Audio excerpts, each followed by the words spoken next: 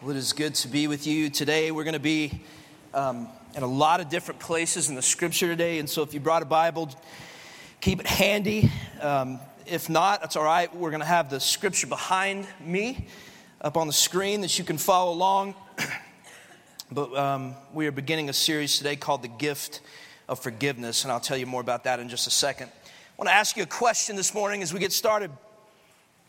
I want you to think about this. I've been thinking about it a lot over the last couple of weeks preparing for this series, but what's the best Christmas gift you've ever been given in your life? If you just had to answer that question today, what's the best one that anybody's ever, like a human being, has ever given you? I was thinking about that. I was thinking back when I was 8 years old, my parents got me an Atari. Anybody, you remember Ataris? This was back before Black Ops 2, Modern Warfare 6, or whatever we're on these days. But this was back in the day. The Atari system came out. First game I ever got was Pong. Anybody remember Pong? A few people under 40. What Pong was, it was two lines and a ball. And the ball went between the two lines, and you had to make the ball get past the other person's line. And that was it. No level 2. That was just all they gave you right there. But that thing blew my mind as an 8-year-old. That was pretty cool. This was not a Christmas gift, but I received it just about a month ago. My senior level staff guys, for the 10-year anniversary of the Stone, got me a shotgun. Now, I'm a hunter. If that offends you, I apologize. Not really. I don't apologize. But anyway, I'm a hunter. They got me a Browning over and under Satori 700 shotgun. It is like a redneck dream, this shotgun is. And they got me a leather case, which is probably the coolest part of it. It's a leather case that it goes in. And there's an emblem on the side of the case that has our senior level staff guy's motto, which Harlem came up with. He got it from the movie Bad Boys. It says, we ride together, we die together. And so on the side of this leather case, it says, we ride together, we die together. And I was thinking about it. I'm like, that might be it. That may be the best gift anybody's ever given me. But this Christmas, you're going to get some sweaters. You're going to get some socks. You and your sister are going to exchange $50 gift cards to Target. You know that ritual where you go buy a $50 gift card and she goes and buys a $50 gift card on Christmas morning. You give each other the $50 gift card to Target. That's going to happen. And I was thinking about it, and you probably know where I'm going with this, but it's sad that so many of us, we're going to exchange all these gifts, and we're going to give these gifts to our kids. Kids are going to give their gifts to us, and we're going to spend only maybe a handful of minutes on some Sunday mornings thinking about the greatest gift that was ever given to us, which was the gift of Jesus. And I think that I think the danger is that when I say that Jesus is a gift to us, that you're probably thinking, well, that's just preacher speak during Christmas. But the truth is that it's not. Jesus himself referred to himself as a gift. Don't turn there, but just listen quickly. In John 4:10, Jesus comes up to this woman, and she's a Samaritan woman, and it was not okay for Jews to talk to Samaritans. And Jesus said, hey, will you give me a drink from this well that they were standing beside? And she said, how can I give you a drink? You're a Jew. I'm a Samaritan. And then Jesus says this in verse 10. He says, and he answered her, if you knew the gift of God, and who it is that's saying to you, give me a drink, you would have asked him, and he would have given you living water. Jesus looks at this Samaritan woman in this seemingly random conversation, and he says, hey, I need you to understand something. The Lord has a gift for you. It's a gift for you. It's a gift of living water, and if you will drink of this living water, you're never going to spiritually thirst again. Paul refers to Jesus as a gift. In Romans chapter 3, verse 23, Paul begins his argument. He says, for all of us have sinned and fallen short of the glory of God. You've probably heard that verse before. That if it's true that God is real and he's alive, and he is. If it's true that God is holy and he's righteous and he's perfect, and he is, then it is also true that all of us have fallen short of that holiness and that perfection. All of our hearts and minds and bodies have rebelled against the Lord. And as a result of that, the scripture says we've fallen short of his standard of perfection. But watch this. This is good news right here in verse 24. It says, but we are justified. We're justified. That word justified is a legal term. It means that your sins, your transgressions, all the times you've fallen short of the glory of God have been taken away from you. They're taken away from you. They're wiped off your slate. That word right there means you are completely and utterly forgiven. It says, but we are justified. Now watch this. By his grace as everybody say that with me, gift. As a gift. Through the redemption that is in Christ Jesus. Okay, so you want to talk about a pretty cool gift that we've been given? 2,000 years ago on that first Christmas night, God offered you the greatest gift you will ever be given in your whole life. Through the person of Jesus Christ, God offered you the gift of forgiveness. The gift of forgiveness. And that's why we're calling this series, over the next couple of weeks, we're going to be doing the gift of forgiveness. Now, believe it or not, what got me thinking about this series was some marriage counseling I was doing over the last year or so. So I was doing some marriage counseling, which is a fun thing to do, marriage counseling. I was involved in several cases, if you will, if you want to call them that. And in every one of the cases, either one or both of the parties, the spouses involved, had wronged the other one. Okay? That's usually why people are in marriage counseling. Some of the situations involved adultery. Some of the situations involved pornography. Some of the situations involved financial failures or indiscretion. Some of them were emotional neglect. But I began to notice something, that in all these relationships that I was dealing with in counseling, there was a barrier that was keeping these couples from truly reconciling with one another. There was a barrier that was keeping these couples from getting to a place of peace and healing so that they could love each other the way that God has called them to love each other. And this was the barrier because of the pain that one or both of them were experiencing, because of the hurt that one or both of them were experiencing, because of the wounds that one or both of them were experiencing, that they just could not come to a place where they could forgive the other person. Just couldn't bring themselves to get to a place where they forgive the other person. So they stayed in this conflict and this bitterness. Some of the time forgiveness was not given because the person who had committed the wrong wasn't asking for forgiveness and needed to. And some of the times in these situations, forgiveness was not given, even when the person who had committed the wrong was begging for forgiveness. But the person who had been wronged just couldn't give forgiveness. And as I've watched this thing happen, really not over the last year, but over the time I've been counseling in my ministry, it's been disturbing to me when that happens. It's disturbing to me when these people just refuse to offer each other forgiveness because they're Christians.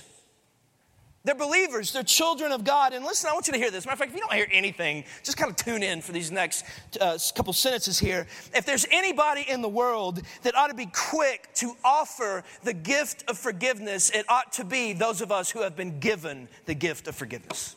Amen? If there's anybody in the world that ought to be quick to offer the gift of forgiveness to another person, it ought to be those of us who have been given the gift of forgiveness. And so it was through all this, just this marriage counseling and seeing this lack of willingness to forgive these people that had wronged them, I started digging in my own heart and started realizing there were some areas of unforgiveness in my own heart and life. I realized that there were some things my parents had done over the years. And when in my childhood, that I had never truly biblically forgiven them for. I had gotten over the hurt, I think. I had overlooked the hurt in a lot of ways, but I don't think I ever truly biblically forgave them. There were some people in my present that have hurt me over the last few years. And in planning a church, if you start a church, become a pastor of a church, and you pastor it for 10 years, people are going to hurt you, right? Pastor, if you're listening to this on the podcast, good news, bad news, they're going to hurt you, right? It's going to happen. And I realized that there's some people in my life that had hurt me over the last few years that I maybe had overlooked that transgression and gotten past it, but I hadn't really truly forgiven them. Seeing marriage counseling and the lack of people's willingness to forgive each other, I realized that there was probably some things in my marriage, just little things in my marriage, that over the years, these small things that I had still kind of left on Jennifer's account, that I hadn't forgiven her for biblically, that were producing these little bits of resentment that I was carrying through my marriage. Now, Jennifer and I have dealt with those and talked about them and brought awesome reconciliation and healing. But I realized that these things I was keeping on her account, these little wrongs, was keeping me from fully loving her and walking in the joy that God had for us. And so watching these couples refuse to forgive each other, revealed the unforgiveness in my heart. And church, the more I thought about it, the more I just want you to know that I'm not okay with that in my heart. I'm not okay with it in my heart, and here's the reason. Because one of the defining biblical characteristics of a redeemed, regenerate follower of Christ is a person who forgives. It's just one of the marks. The Bible says this is one of the things that's going to be in your life if you're a redeemed child of God, is you're going to forgive. As a matter of fact, the scripture goes as far as to say that if you are not a person of biblical forgiveness, it might be because, one, you don't understand your forgiveness, or you have not received the forgiveness of the Lord. And so for this week and next week, I want us as a church, I want us to remember and celebrate. Remember, celebrate, think about, camp out on the greatest gift we've ever been given, and that is the gift of forgiveness through the life and the cross and the death and the resurrection of Jesus Christ. I want us to remember that. Go there and worship there. I also want us to consider this, that there may be some people in our lives, maybe some people in your life, in your past, or even your present, that this year don't need another sweater, they don't need a tie, they don't need a chia pet. But maybe the Lord is calling you to offer them, to give them the gift this year that you have been given, which is the gift of forgiveness. So for the rest of the time we have today, what I want us to do is this. I want us to look at the biblical definition of forgiveness. We're going to look at the biblical definition of forgiveness. We're going to do that because, truth be told, most of us in the room don't understand what biblical forgiveness is. We think we do, but we don't. That's today. Next week, we're going to look at how. Because this is what's going to happen today is we get our minds around the biblical definition of forgiveness. You're going to sit here and you go, I hear that, and that's a lot bigger deal than I thought it was. And you're going to say, I don't know if I can do that. You're going to hear the biblical definition and you're going to go, I don't know if I can do that for this person because of the way they've wounded me and wronged me. And so next week, we're going to look at how, because the Bible tells us how to biblically forgive somebody. But in the next few minutes we have together, let's talk about what does the Bible say forgiveness is. I'm going to look at three things today if you're taking notes. 3 ways the Bible defines biblical forgiveness. Here's the first one. To forgive biblically means that you do not take revenge on the person that has wronged you. Okay, that's step one. A biblical forgiveness is that when someone wrongs you, you do not in turn wrong them. It is a very human response to want to wrong somebody when they've wronged you. Okay, we feel that all the time in our lives. It's a very human response to want to wound somebody when they have wounded you. But what we're going to see is that step one of biblical forgiveness is that when somebody wounds you or hurts you, you don't wound or you don't hurt in response to that wound. There was a couple in the church back in year 2 of the church that wounded me deeply. I'm just going to be transparent. I was discipling this guy. We were meeting on a weekly basis, and one of the things I do when I disciple, I kind of let my hair down. They get to see all of me, and I'm just a human being just like everybody else. I sin, I fail, I struggle, I'm prideful, I'm arrogant, just like all of us are. And so what had happened in the course of this discipling relationship, I don't even know what I said, but there's some things that I'd said to the guy that over the course of our relationship that he thought were arrogant, that he didn't like. And so unbeknownst to me, the guy, and this is just weird, I know you're going to think, why did this guy do this? And to this day, I don't know why he did this.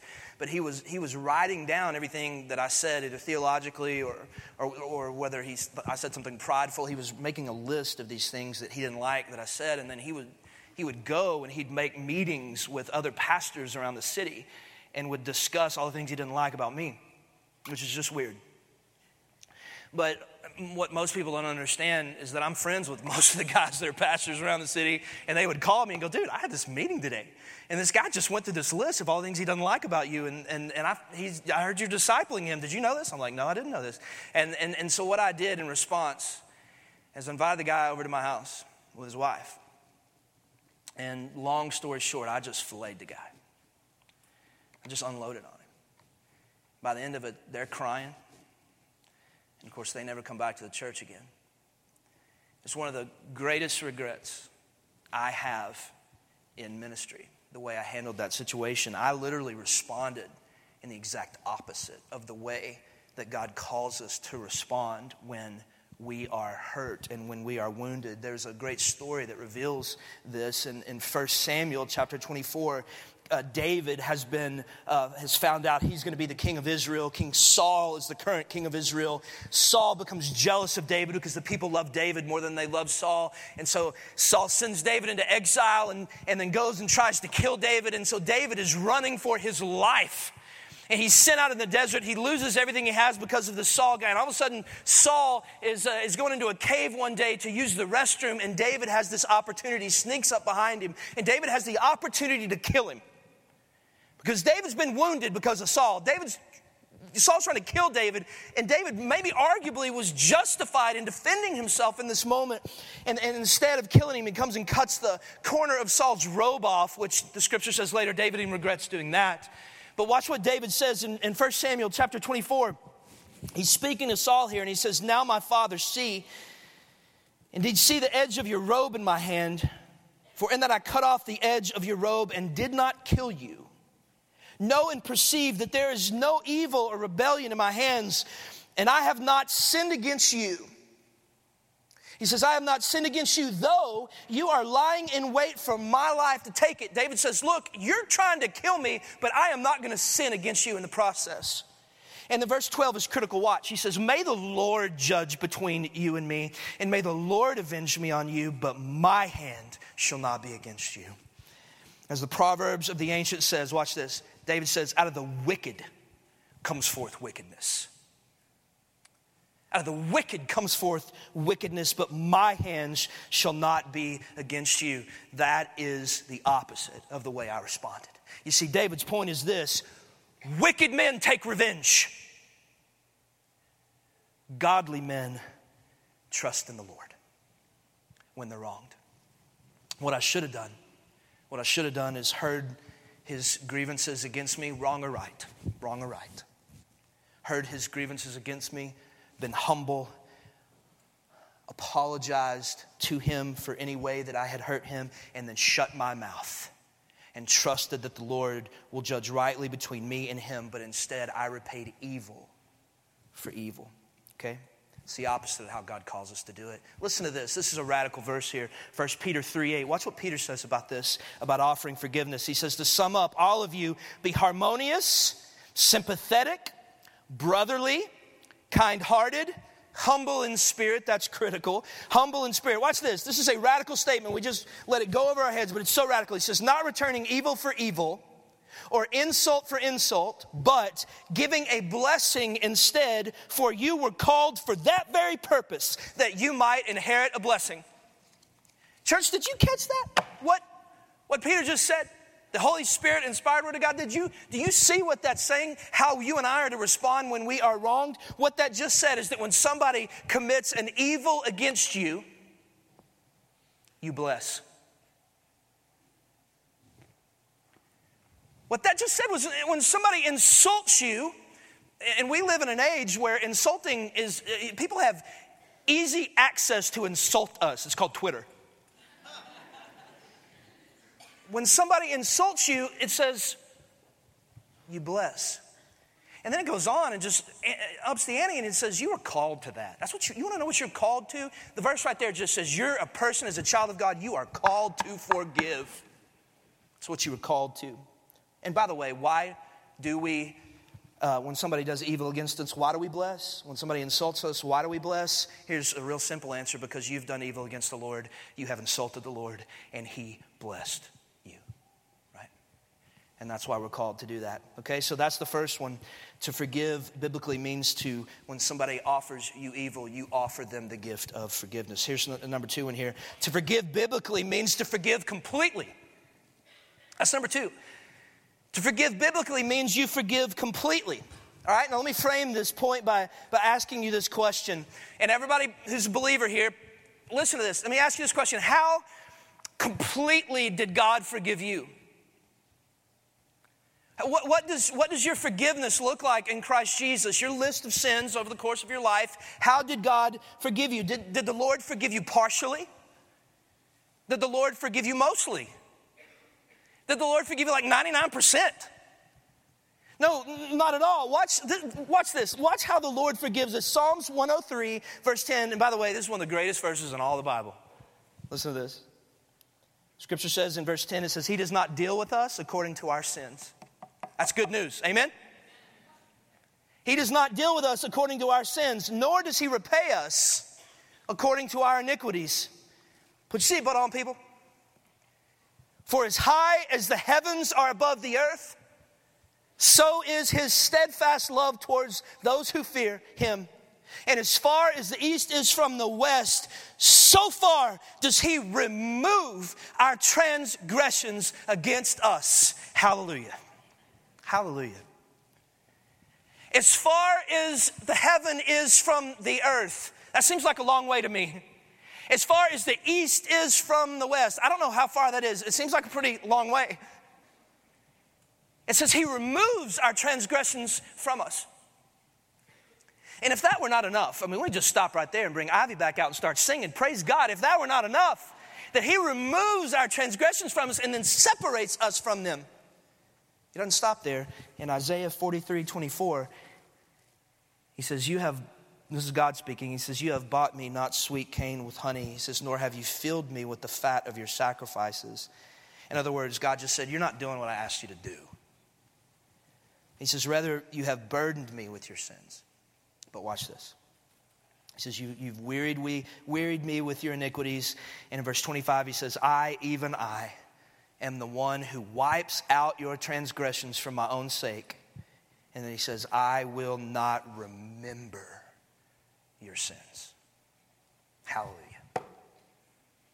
It's not only God separate your sin from you, He takes them completely off your account, but then the Lord says, I'm not even going to remember them anymore. You want to know what biblical forgiveness looks like? That is a picture of biblical forgiveness. God just said He does two things when you wrong Him. One, He completely removes your sin as far as the heaven is from the earth and the east is from the west, and then He remembers them no more. That's how God forgave you. And guess what, church? That is how God calls us to forgive other people.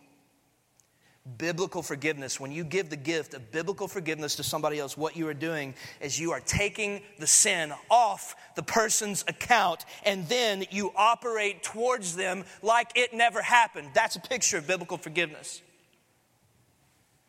But we don't forgive that way, do we? We do not. See, what I'm realizing in life is that most of us, when we forgive somebody, we don't offer them a biblical picture of forgiveness. We offer them deferred adjudication. Right? When we say, okay, I forgive you, we're not really forgiving them in the biblical sense. We're offering them deferred adjudication. Some of y'all know what deferred adjudication is. Deferred adjudication, what happens when you break a law, you commit a sin, you do a wrong, what happens is you aren't punished immediately for that transgression. The person you've offended lets you off the hook for that sin, for that wrong. But, there's a but the bad boy's still on your account, right? It's still on your account, so you're in this probation period. And in any given amount of time, you commit the same transgression, you get the penalty for both of the sins. That's the way we offer forgiveness. We don't biblically forgive them. We give people deferred adjudication. Somebody wrongs us, a lot of times we're willing to overlook the sin, but that thing's still on their record. And if they wrong us again, that old sin is still there, and then the new sin's on top of that, and then there's double the wrath coming their way. That's the way we typically forgive people. Out of the way, in just about every conflict I've ever seen, ever been a part of, whether that's in marriage, whether that's with a roommate, whether that's with a coworker, whether that's with your parents or with your children, that's what's going on. You're not dealing with just the issue at hand. You're dealing with a string of unforgiven issues. You're dealing with a string of issues that have never truly been biblically forgiven. And so when the new one happens, all the other ones come to the surface and then, okay, that's not forgiveness. It's not forgiveness.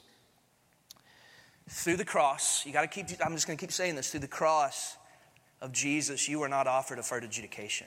Deferred adjudication through the cross of Jesus Christ, you were offered complete and total forgiveness. And again, that is how God says to forgive other people. And if you don't believe me, that God wants you to forgive that completely, listen to Colossians 3:12. Listen carefully. Listen to this one. Okay?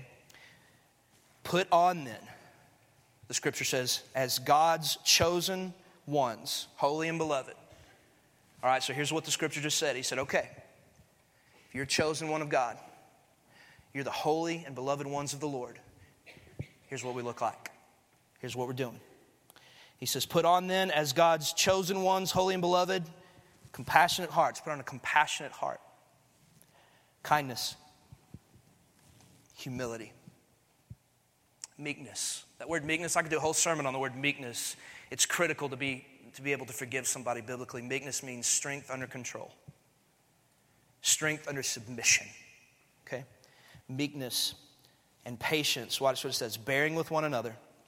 And if one has a complaint against another, forgiving each other. How does the scripture say we are supposed to forgive? As the Lord has forgiven you. As the Lord. He doesn't say because. He says as the Lord has forgiven you, so you also must forgive. Oh, wow. When we forgive, biblically, it means that we forgive completely.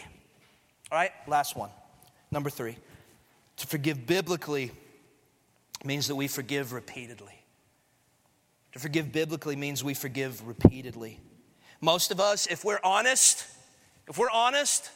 our forgiveness has limits. If we're honest, there is a limit to our capacity to let somebody wound us. There's a threshold that in the back of our minds, we're like, okay, we'll let this person wound us here, maybe 1, maybe 2, maybe 3 times. But if there's a line there, and if they cross that line, we're like, I'm out, I'm done, you're dead to me. That's how most of our forgiveness is given. Listen to the words of Jesus. This is a crazy verse. In Luke chapter 17, verse 3, he says, be on your guard. If your brother sins, rebuke him. Okay, so forgiveness doesn't mean that you don't ever challenge a wrong. It says, if your brother sins, rebuke him. But if he repents, you forgive him. And then watch this. It says in verse 4, it says, if he sins against you 7 times a day and returns to you 7 times saying, I repent, you forgive him. I don't want to get too deeply into this, but let me just say this. I don't think this means you tolerate physical or sexual abuse. I don't think that's what Jesus is saying here. Okay, but what I do think it means is that you forgive. You forgive in the way that Christ Jesus has forgiven you. Jesus says whatever situation you're in, whatever way that you're being wronged, whether roommate, coworker, parent, husband, wife, whatever it is, Jesus makes a strong statement. He says if they are sinning against you 7 times a day, you forgive. Why would we do that? Why would we have that kind of endurance in our forgiveness? And I think the answer is pretty simple. I figure you and I probably sin against the Lord about 7 times a day. Probably good average. And if you don't think you do, then that's sin number 1. Okay, so you got 6 more today. To forgive biblically means you do not repay evil with evil, you repay evil with good. To forgive biblically means you forgive completely. It means the sin is taken off their account and you operate towards them like it never happened.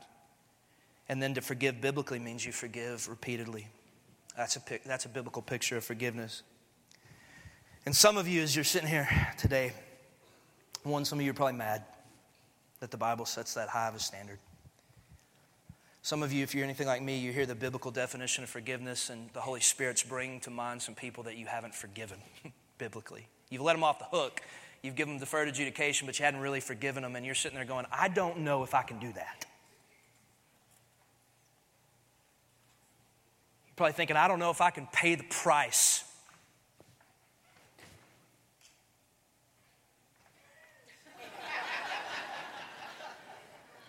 Satan is not happy with what I'm preaching about today. Thing's smoking. Some of you are thinking, I don't know if I can pay the price that it's going to take for me to forgive this person that the Holy Spirit has brought to mind. And I want you to know, everybody look at me. I want you to know if that's where you're at today. I want you to know that's a valid concern. That if you're sitting there thinking, I don't know if I can pay the price that it's going to cost me to biblically forgive this person that's wounded me as deeply as they have. It's a valid concern because I want you to know something. Every time you forgive somebody, every time you offer the gift of forgiveness to someone, there's a price that's going to cost you. There's going to be a price that you have to pay. It's going to cost you something. It's never easy. But as you consider offering the gift of forgiveness to the person that the Holy Spirit has brought to your mind, I want you to consider this. Consider the cost that the Lord paid in order to offer you the gift of forgiveness. When you're asking yourself, am I willing to pay the price? I just want you to think about the price that the Lord was willing to pay to offer you the gift of forgiveness. So let's just take just 1 second. I'm done here. But let's take 1 second to get our mind around the price he was willing to pay to offer and give you the gift 2,000 years ago of forgiveness. You see, here's the price the Lord paid. God had to leave heaven to come to earth in order to give you the gift of forgiveness. God left a place of perfect peace. Think about that. He left a place of perfect peace and came to a place of utter chaos in order to pay the price to offer you the gift of forgiveness. Think about this, that the Lord left a place where there was no pain. And he came to a place where he would be tortured to pay the price in order to give you the gift of forgiveness. God left a place of perfect holiness to come to a place where he would come face to face with the prince of darkness in order to pay the price to offer you the gift of forgiveness. God left a place where there was no death and there was no tears, and he would come and he would weep and he would die. Pay the price to offer you the gift of forgiveness. I'd say that he paid a pretty high price to give me the gift of forgiveness. Is there somebody in your life that you need to forgive biblically? God is calling you today to pay that price, to give them that gift that he gave you. Next week we're going to talk about how. Okay, it's critical. But today, here's what I want to do to find the strength to do this. Let's go to the manger. Let's go to the manger today. And let's remember that it was there that God wrapped up for us in flesh the gift of himself. Right? And then let's go from the manger to the cross. For it was at the cross that the Lord unwrapped the gift and gave it to us of forgiveness. And let's worship there. All right? Let's pray.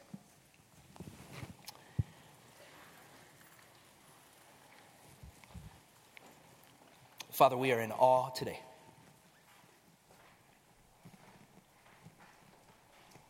Of the forgiveness you've given us. We're in awe today of the truth and the fact that you did not repay our evil with evil.